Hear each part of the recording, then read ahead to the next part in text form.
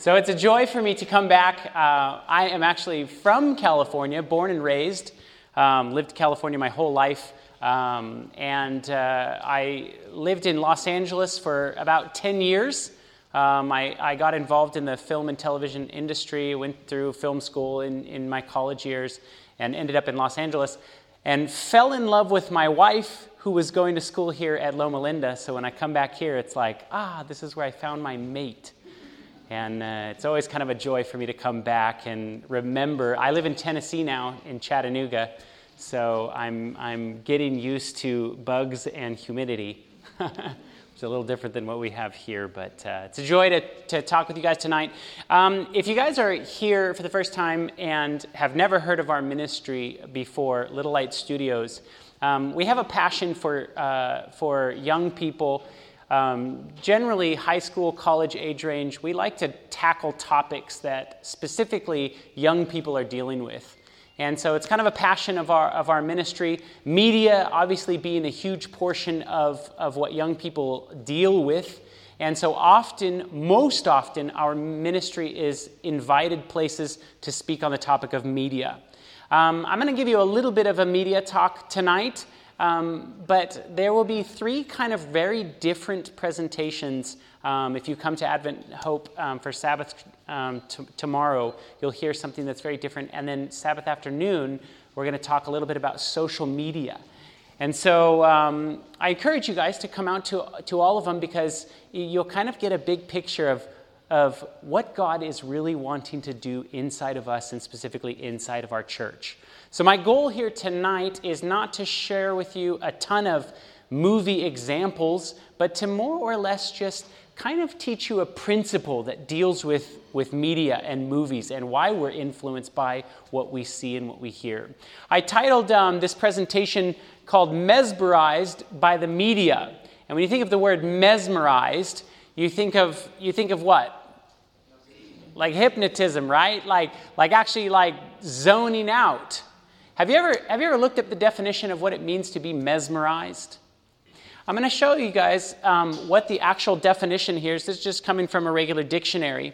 It's to hold the attention of someone to the exclusion of all else so as to transfix them. I'd like to submit to you tonight that really what God and what the devil are both trying to do is almost the same thing. They're trying to literally transfix your attention so that you do not see anything else. That's what God is wanting us to do, to put our eyes on Him and Him only, right? And the devil's got his tools to literally keep you distracted so that you don't see anything else than what His message that He wants you to be. So that's why I kind of titled it. It gives you a little background on the message tonight. I'm going to read to you a couple of verses that are pretty interesting, and over the weekend we will unpack these in greater depth here. Matthew 6:22 through 24 says, "The light of the body is the eye. If therefore the eye be single, the whole body shall be full of light. But if the eye be evil, the whole body shall be full of darkness. If therefore the light that is in thee is darkness, how great is that darkness? No man can serve two masters, for he will either hate the one and love the other, or else he will hold to the one and despise the other. You cannot serve God and mammon." So I believe that this verse can be applied in a few different ways. We can't hold to two different worlds. The media is often portraying one type of a worldview, and Christianity is often portraying a different worldview. And sometimes, even in the church, we say, I know the truth, I sit in church all the time, I read my Bible, but we ingest and digest evil things from the world. And so I kind of wanted to give you a little background on that. Psalms 101:3 says, "I will set no wicked thing before my eyes. I hate the work of them that turn aside. It shall not cleave unto me." And what the psalmist is saying is like, I don't want to put anything in front of my eyes that literally is going to turn me away from my path being in the ways of God. And so we would do well if we took this type of advice in our own lives as well. Proverbs 23:7 says, "As a man thinks in his heart, so is he." really, realistically, what you are is literally what you have brought into your mind, your thoughts, your feelings. That makes up who you are. So we want to be careful what kinds of things affect our thoughts and feelings, right? That seems like it's pretty logical. Romans 12:2 says, "Do not be conformed to this world, but be transformed by the renewing of your mind, that you may prove what is the good and acceptable and perfect will of God." You see, God is promising something. He's promising to give us a new mind. In fact, that's exactly what 2 Corinthians 10:5 says, "Casting down imaginations, every high thing that exalteth itself against the knowledge of God, and brings into captivity every thought to the obedience of Christ." This is a picture of where God wants to bring us in our walk with Him. He wants to bring your mind into the captivity of Christ so that literally every one of your thoughts is in the obedience of God. That's a picture of where He wants to bring us as a people. I'm going to show you a little bit of a graph because this will make a little bit of sense when we start talking about people's media habits and media use. Time magazine did a little article on what people actually do with their time. And if you look at this graph, this is about how much people sleep. They sleep about 8.9 hours. People generally work 5.7 hours out of the day, which I thought was rather low. And this says leisure time spent playing sports, playing with social media, or watching TV is about 3 or 4 hours out of the day. And I want you to notice this little pink line right here. 0.21 hours out of the day is generally how much time people spend in religious activities. Now, I want you to think about this. If you are spending 4 hours out of the day digesting movies and media from the world and only spending 20 minutes a day reading your Bible, what do you think has more weight in your mind? Very logical, right? Very simple to kind of understand. Whatever has your attention is generally going to shape us.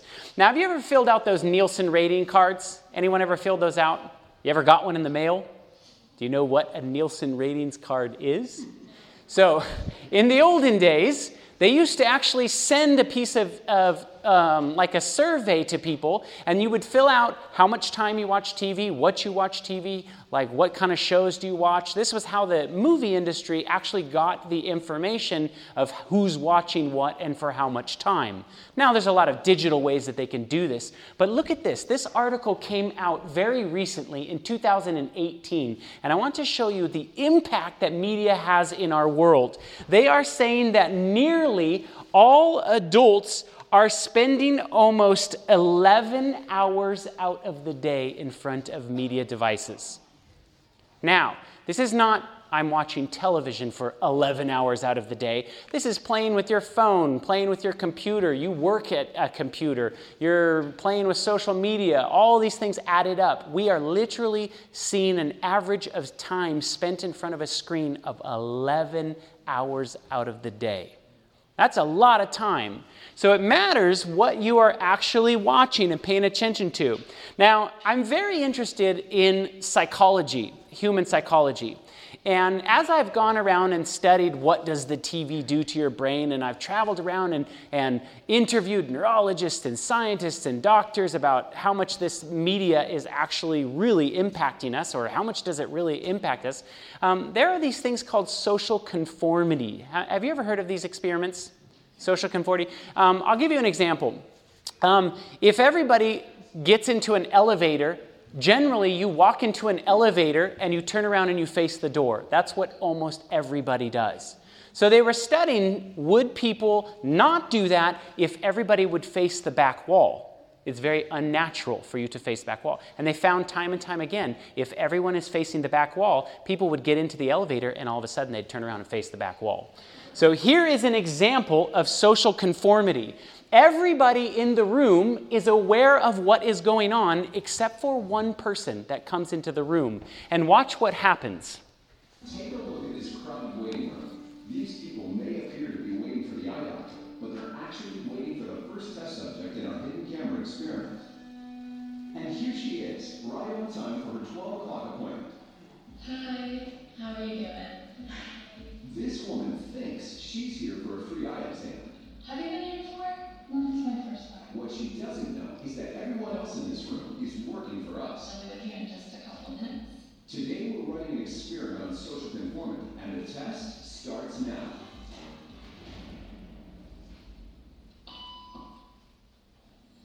Did you hear that? These people sure did.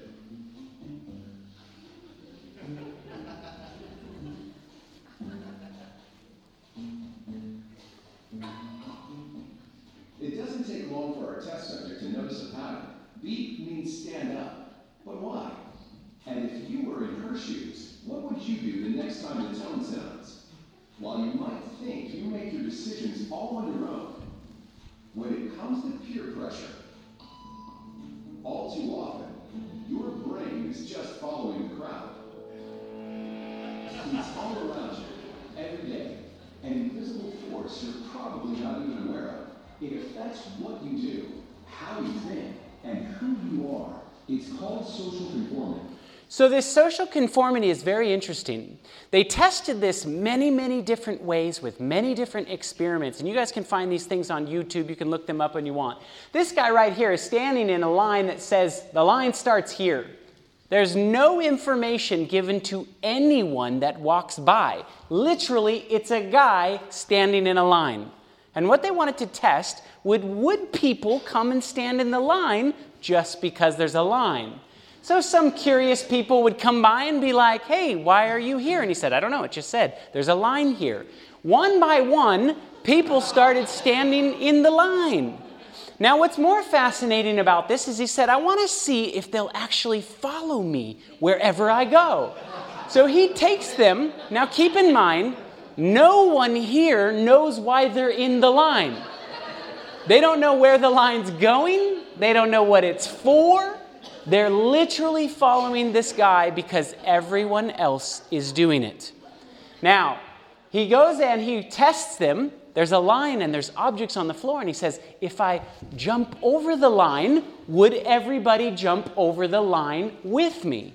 Now, I found this pretty interesting because all it took was the first guy to do it. And then all down the line, everybody starts doing it.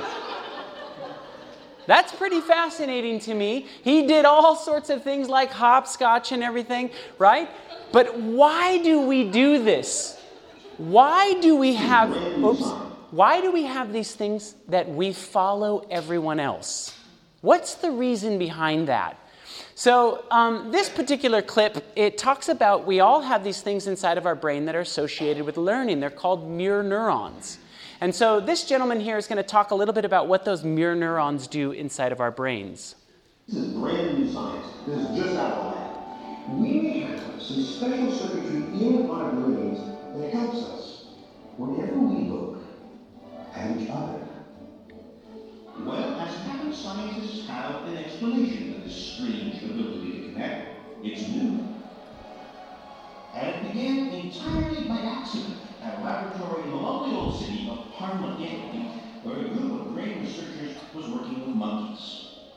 And they were testing a neuron, it's a brain cell, that always fired made this sound whenever the monkey would grab for a peanut. So the lab had all these peanuts around, and whenever the monkey made its move, the neuron would fire. Scientists thought, now here's a neuron that is essential to motion. It's a motor neuron. Then one day the monkey was just sitting around, not moving at all, just sitting, when a human scientist came into the lab. And when that scientist grasped the peanut, the monkey's cell fired. Now, the monkey had moved. It was the human that moved, suggesting that this neuron up here couldn't tell the difference between seeing something and doing something. Seeing and doing were the same. Or more intriguingly, that for this neuron, watching somebody do something is just like doing it yourself. Now, I want you to think about the implications of that. If we have special neurons inside of our brains that are associated with learning and they trigger when we watch other people do things, I want you to think about the implication of that, of watching someone do something evil. If you watch someone do something that you know is evil or your Bible says you should not do it, neurologically inside of your brain, it is as if you are doing it yourself. Now, he goes on to demonstrate how this works. He puts somebody in an fMRI machine and tests this by just looking at some pictures of a face. To demonstrate, he put me into this very powerful fMRI brain scanner that can peer into the brain while it's working. And he gave me some goggles so he could show me pictures when I was in there. So you can see the eyeball, a blood. And once he had a good view into my brain, Nice looking brain. Rob, you're not supposed to go when we scan you, all right? then he said, okay, I'm going to show you a bunch of faces. And for each face, I want you to imitate it. So I did that. Then he recorded my brain while I moved my facial muscles. We're going to do right away now. Then he said, okay, same faces, but this time, don't move a muscle. Just look. So I looked. When we checked the results, Well, if I may, I've never seen my brain before. This is your real right. yeah, but he said that the part of my brain that's working when I make the face, the same part gets busy when I see the face. So in his brain, all he had to do was see somebody do that action, and literally the same parts of his brain were activating as if he was making those faces himself. Now that's a very interesting thing, because when you start to look at why the Bible talks about don't be angry with your brother, and you can just look at the titles of major films and say, my Bible tells me not to do this, and yet this film is about this. To your brain, when you watch them, it's as if you do them yourself. Jesus illustrated it like this. You've heard of them say of the time of old that thou shalt not kill, and whosoever shall kill shall be in danger of the judgment. But I say to you that whoever's angry with his brother without cause will be in danger of that judgment. So Jesus is illustrating it, saying, listen, you don't have to take out a gun and shoot someone to be in danger of the judgment of killing them. All you have to do is be angry. You can still be in danger of that same judgment by creating that anger in your mind. He goes on to illustrate it and talks about sexuality. This was a movie that came out a few years ago, and I found it kind of interesting because it said permission. It shows a picture of a guy and a girl, and on the bottom here it reads, "Can you be certain that he is the one if he's the only one?" Now translate, what does that really tell you? That you should try all the flavors. Don't just pick one, you should try them all, and before you actually commit to one. That is not a biblical concept. And so Jesus illustrates this kind of a concept by saying, listen, if you look after a woman and lust after her, you've already committed adultery with her in your heart. You don't need to actually go through with the adultery to have that sin a part of you. All you have to do is start it in your mind. This is the reason why it's important as we analyze and look at media, what does the Bible say, and what does this piece of media teach me? If they don't line up, then I believe that we should make some serious decisions about it. You can look at just some of the titles of the different films that come out. You don't even have to watch a trailer. You can easily see what that film is going to be about. Now, people ask me all the time, they say, yes, but I've watched a lot of movies with killing, and I've seen movies with killing. I'm not going to go out and kill somebody. I'm a good Christian. I come to church all the time and I read my Bible. But listen to this verse. Listen to how Paul illustrates this.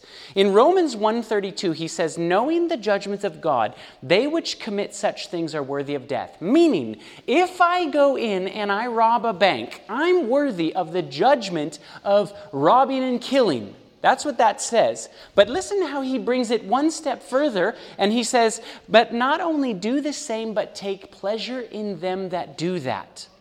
Now, have you ever been around any young teenage kids and asked them, do you guys know what the video game Fortnite is? Anyone? This is one of the most popular video games, and many young kids play this video game. And I was speaking to a group of kids the other day, and I said, please tell me what this video game is about. And there was a row full of about first graders in the front row. And I was even actually a little bit questioning, should I even bring this up? I mean, they're first grade, right? That's like 5, 6, 7 years old. And I said, no, I bet you that they're playing it. And the whole entire front row raised their hands. And I said, can you tell me what the video game is about? And he said, it's about killing everybody to be the last man standing. Now, what do we do with that if it's just a game, but yet a verse like this says, listen, if you kill people, you're unworthy of that judgment. But if you take pleasure in someone else doing it, you're worthy of that same judgment as well. So think about that when you watch films or movies or anything like that. How many of you have ever heard of the term called binge watching? Anybody? So we have a new phenomenon in our world because you used to have to wait till Tuesday night, 7 o'clock, for this TV show to come on, and it wouldn't come on till the next Tuesday night, so it was a very slow process to watch that entire TV program.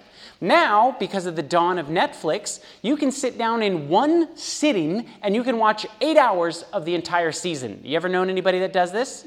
So listen to this. This is the research that is starting to come out. This comes from NPR. It's saying that people that sit down and binge watch, such as things like House of Cards or The Orange is the New Black, all in one go, it seems like harmless fun, but the binge watching is making people miserable and depressed. Now listen, in article after article after article, you can look this up on the internet if you want to. Listen to this. This is the New York Post. What Netflix binge watching is doing to your mental health. Every single article says that it is increasing your depression tenfold. And NBC even said something and put something out and said, listen, binge watching is making people severely depressed. Now I want to share that with you, an Adventist church, because of this. We often talk about the church and the Laodicean message, right? What is that Laodicean message? The message is this. I know thy works, thou art neither cold nor hot. I wish that thou wert cold or hot, so that because thou art lukewarm, and neither cold nor hot, I will spew thee out of thy mouth, because thou sayest, I am rich and increased with goods, and have need of nothing, and knowest that thou art wretched, miserable, poor, blind, and naked. Now question, what does the word wretched mean? Wretched, give me a definition of wretched. Listen to this. I looked this up on the internet and I said, what does wretched mean? I want to know. It says it's a person that is miserable, unhappy, heartbroken, sorrowful, despairing, depressed. And I went, isn't that interesting? That the group that the end time church is struggling with, they struggle heavily with this thing called depression. And we have these things in our world that are heavily increasing the depression amongst our young people, amongst lots of people. And you'll find article after article, the more that you engage in watching tons and tons and tons of this modern media, you will find that it causes depression.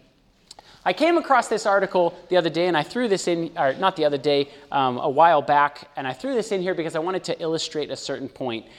These are two singers, R&B singers, hip-hop singers, whatever you want to call them, and they were honored by the state of Florida for the Teachers of the Year Award. How many of you knew that they were teachers? No? Here's what the article says. It's pretty fascinating. They were named best male and female teachers after judging them on several categories, deeming them more influential than teachers who actually commit themselves to children's education. You better bet they're teachers. They're 100% teachers. What are they teaching our children? That's the question. You see, these celebrities know that they can put something out and people will follow them. The funny thing is often we in the church do not know that. But I guarantee you, you talk with any celebrity, they know the power of their influence. You may recognize this individual. Her name is Taylor Swift. She came out in Time magazine. I used to subscribe to this magazine, and I read this article, and I thought it was pretty interesting. Swift was talking about the people that follow her music, and this is what she says, Taylor Swift speaking. Swift is happy to minister to them. She's talking about her fans, and I think it's a very interesting word of choice. They are discovering the music that tells them how they're going to live their lives and how they should feel and how it's acceptable to feel. I think that's kind of exciting. You see, all these celebrities know that they have an influence over people. Time magazine did an article on celebrity worship. Is it good for your health? And it says, new scientific research shows that celebrity crushes are not only common, but also healthy. A study that was published suggests that celebrity worship can boon people's self-esteem. And the article goes on to say, because people form bonds in their minds with their favorite celebrities, they are able to assimilate the celebrity's characteristics in themselves and feel better about them when they think about that celebrity. Now, this is 100% true. If you focus on a particular celebrity, you watch this person's movies over and over and over again, who do you want to become like? Like that celebrity. If you focus on Jesus and you read him over and over and over, who do you want to become like? It's that simple. The more time that you spend with these characters, yes, you take on their characteristics in yourself. There's lots of articles on the internet that talk about this. So I want to talk about celebrities. How much of an impact do they actually really have? If you remember a film that came out quite a few years ago now, there was a funny film called Anchorman. And this particular comedian was one of the actors in Anchorman. He played a funny character, Will Ferrell. And he had a commercial series that came out that he was in these Dodge commercials. And if you ever saw the commercials, they were really funny. He would talk about how many sandwiches you could put in the glove box.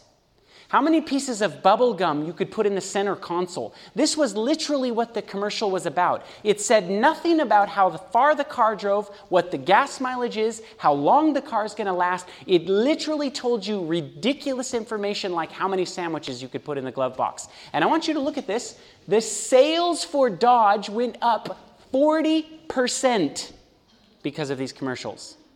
So people that go, oh, you know what, I'm not influenced or affected by these things, listen, the proof is in the pudding. Now, Brad Pitt was paid $7 million for this commercial that I'm about ready to show you. Maybe some of you have seen this.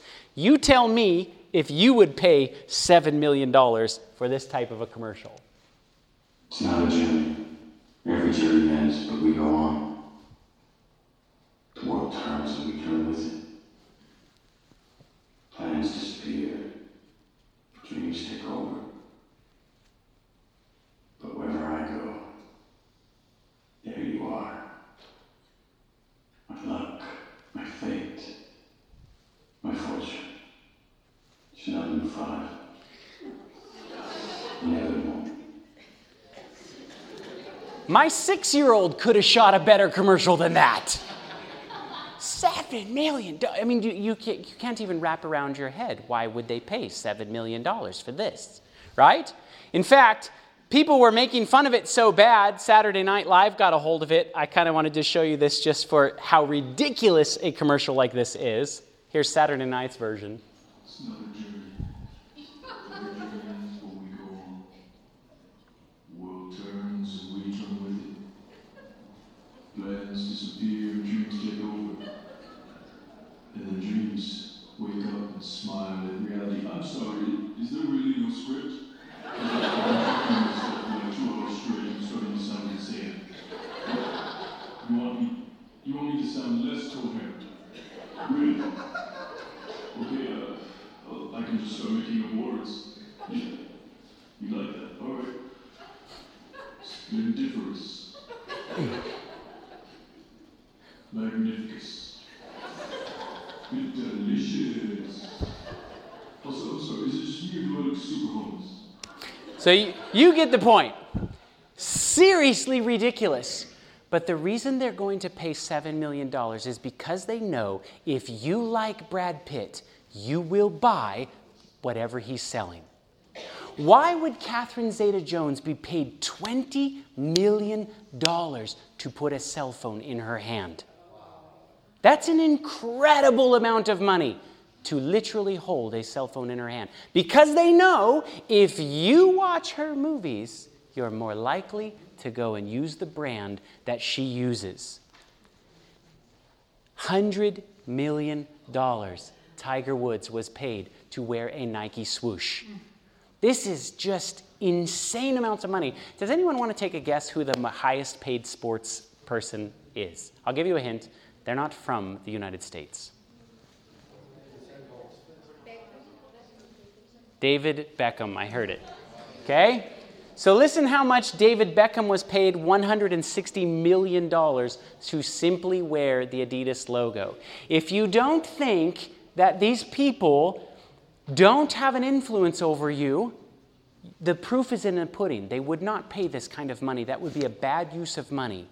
So my question is, even though we're talking about simple advertising here, why do you think watching your favorite celebrity in a particular movie, and if he's doing something that you know your Bible says not to do, he's robbing a bank, he's cheating on his wife, he's doing whatever the Bible says that you shouldn't do you think that you would be influenced by that as well? I want you to think about that. Listen to this quote that Mrs. White says. I love this one. It comes from Education, page 57. The greatest want of the world is the want of men.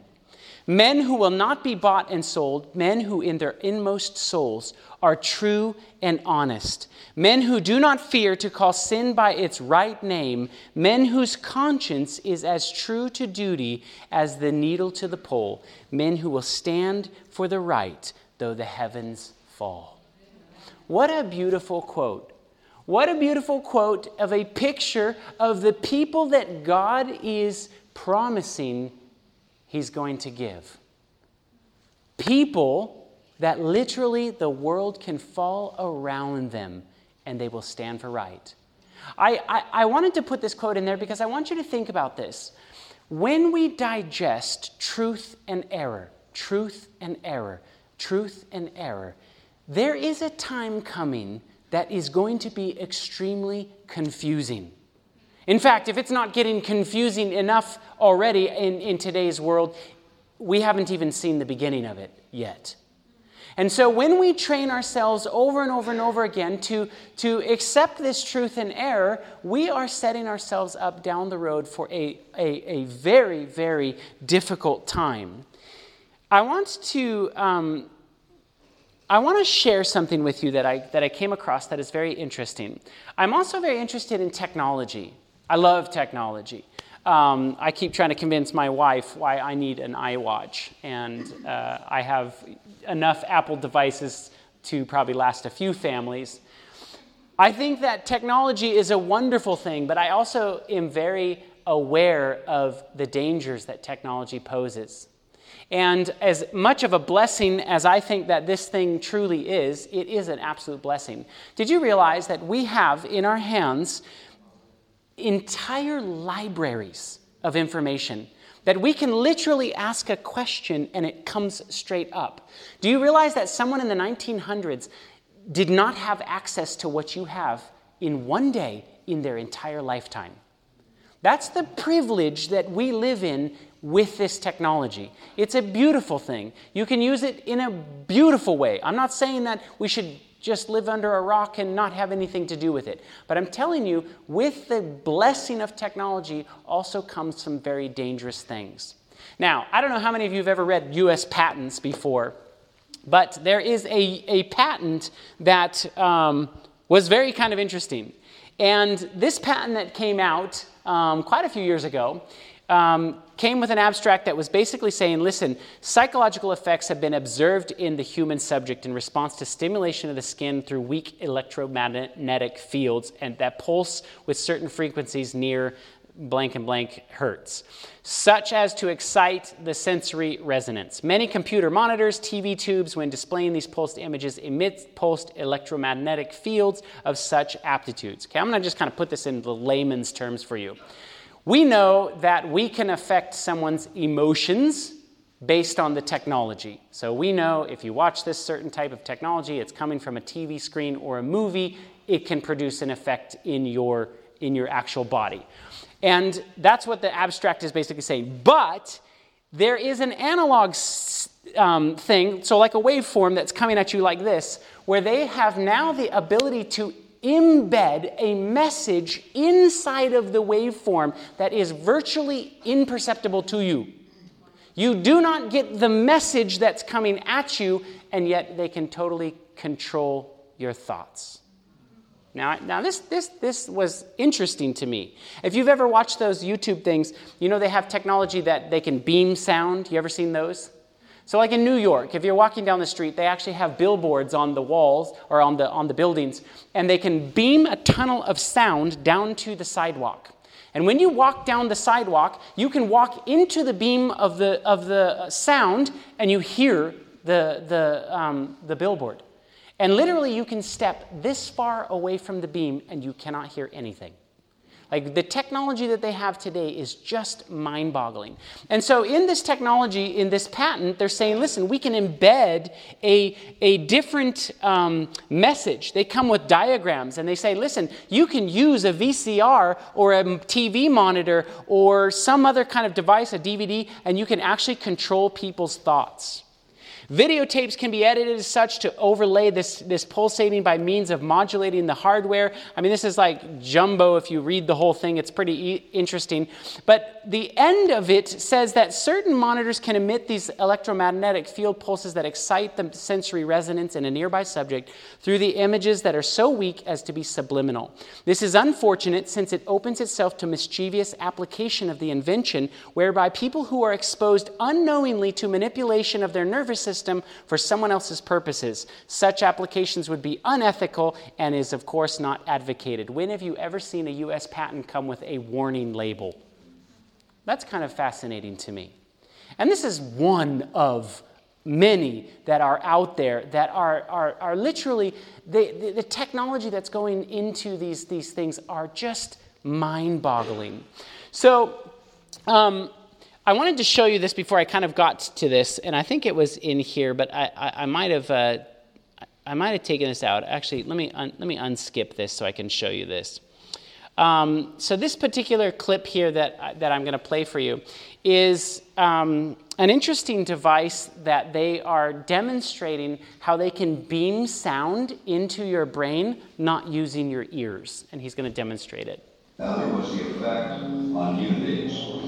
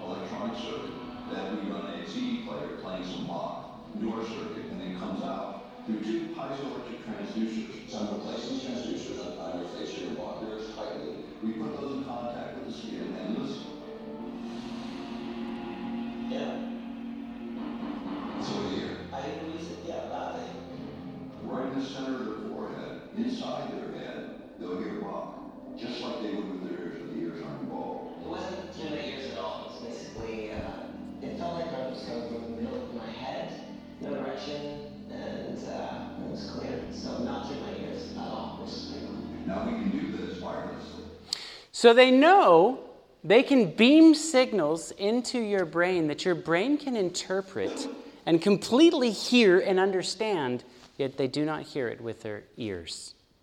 Now, this technology exists. I'm not saying that movies are using this or whatever. I don't want to freak you out, but I want to tell you that the technology is scary in and of itself, and if somebody wanted to use it maliciously, it's there. And it will basically probably find its way in as the world gets crazier and crazier. Now, I wanted to bring up a couple of examples, because what is the end game of all of this media? I find a pattern, and when I find a pattern, there's got to be some reason for this pattern. Have you ever heard of the Marvel Universe or any of the Marvel movies that are out? Anybody ever seen any movies or anything from any of these guys, right? So this is kind of interesting. This is 10 years in the making. The movie that they just released, The Infinity War, this last year, they took 10 years and many, many different films to lead up to this one last film. And it all centers around a universe where basically there is an evil being, this guy in the purple here, who's coming to destroy the world. This is the storyline of the actual thing. And he's coming to destroy half of humanity. And when he collects these different stones, he has these different stones that give him different superpowers. And he puts them in this glove, and when he puts them in a glove, each one of the stones gives him the ability to do these crazy things. And I'll tell you what the powers or the superpowers are. He's the most evil character in the Marvel universe. One stone gives him the ability to be omnipresent. One stone gives him the ability to create life out of nothing. One stone gives him the ability to raise people from the dead. Let me know when your spiritual alarm bells are going off. So as you go through each one of the stones, it's literally an example of God.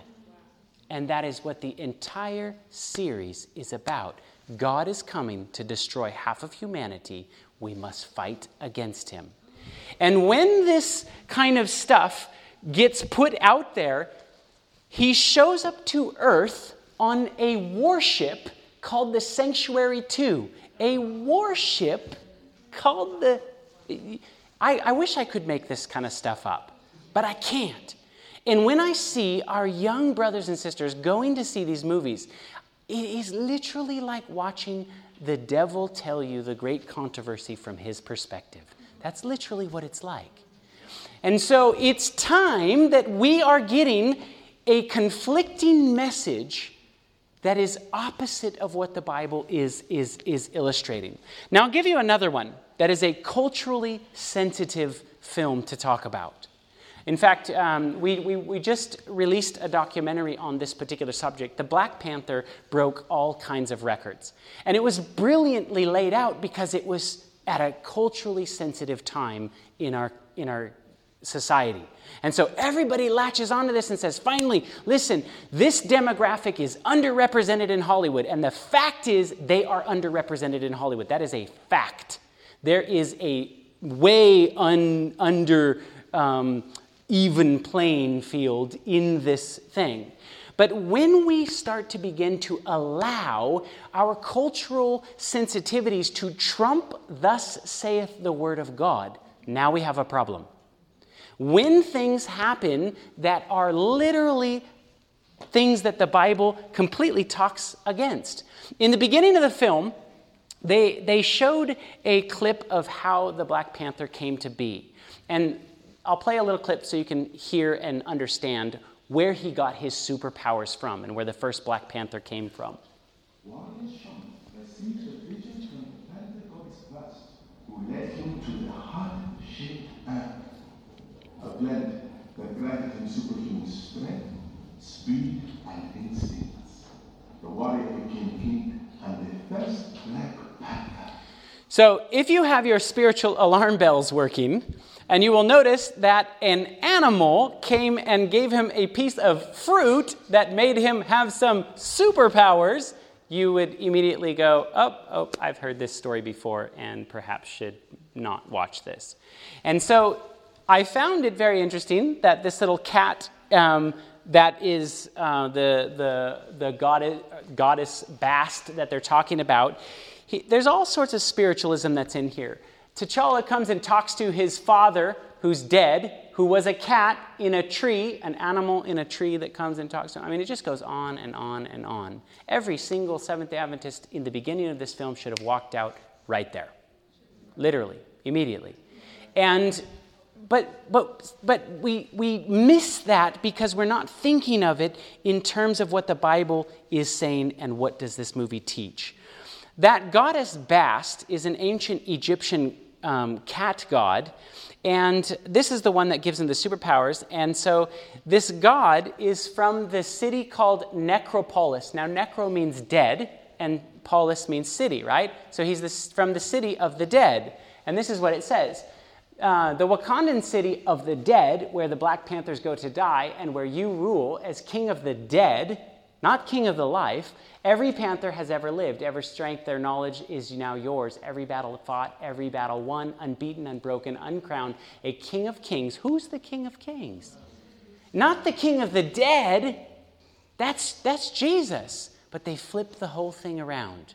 And that's who they're holding up as their God. And the Bible's very clear about not having other gods. So I wanted to give a couple of examples to you like that, because I want you to know we are engaged in a war. You've got to look at every piece of media that you watch, everything. What does the Bible say? Does it speak according to the Word of God? Because if it doesn't, like it says in Isaiah 8:19-20, to the law and to the testimony, if it speaks not according to this Word, it is because there is no light in it. Now, I want to read this verse to you, 1 John 1:5-7. Then this is the message that we have heard of him, Jesus, and declare unto you that God is light, and in him is no darkness at all. If we say that we have fellowship with him and we walk in darkness, then we lie and we do not have the truth. But if we walk in the light as he is in the light, and we have fellowship with one another, and the blood of Jesus Christ cleanses us from all sin. If you are a child of the light, you should walk in the light. Don't walk in darkness. Don't look at the things of the world that are full of darkness. Have you noticed that a lot of media is really, really dark? Have you noticed that? Be careful of that, and be careful that when the Bible says, be a child of the light, don't stand in both worlds. For at one time you were in darkness, but now you are light in the Lord. Walk as children of the light, says Ephesians 5:8. Mrs. White has some really good advice for us. She wrote in Our High Calling, if we would at last share in the reward of the righteous, we must wisely improve the time of our probation. Moments are more precious than gold. She also says in Our High Calling, life is short, the things of the world must perish with the using. Let us be wise and build for an eternity. We cannot afford to idle away our precious moments or engage in busy activities that will bring forth no fruit for eternity. Let the time hitherto be devoted to idleness, frivolity, worldliness be spent in gaining the knowledge of the scriptures and in beautifying our life and blessing and ennobling the life and character of others. This work will meet for us the approval of God and win for us that heavenly benediction, well done, thou good and faithful servant. Brothers and sisters, I believe that we are on the cusp edge of eternity. I believe that we are out of time. And I believe that we don't have time to be wasting in all of this dark media of the world. And so it is a burden of mine. I want to share that, and I wanted to share this message with you tonight. And hopefully, if you guys are there tomorrow, it'll make a whole lot more sense as we begin to unpack what is this thing of Christ being in us. What does that actually mean? How does that actually transpire? And what does it mean for us to be found in Christ? And when you kind of understand those concepts, it makes a lot of sense why you cannot stand in both worlds. If you fall in love with God, evil should make you feel sick. When you see evil things, you should shun away from them, not want to sit there and digest them. So I want to thank you guys for coming out. Let's bow our heads for a word of prayer.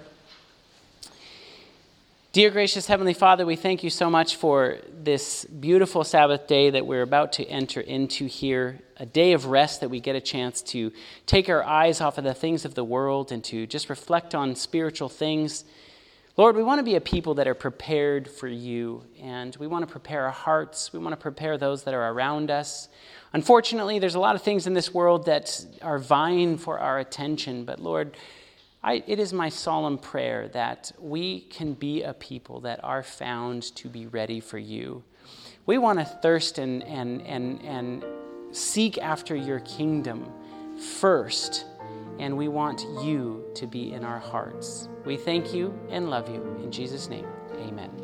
This media was brought to you by Audioverse, a website dedicated to spreading God's Word through free sermon audio and much more. If you would like to know more about Audioverse, or if you would like to listen to more sermons, please visit www.audioverse.org.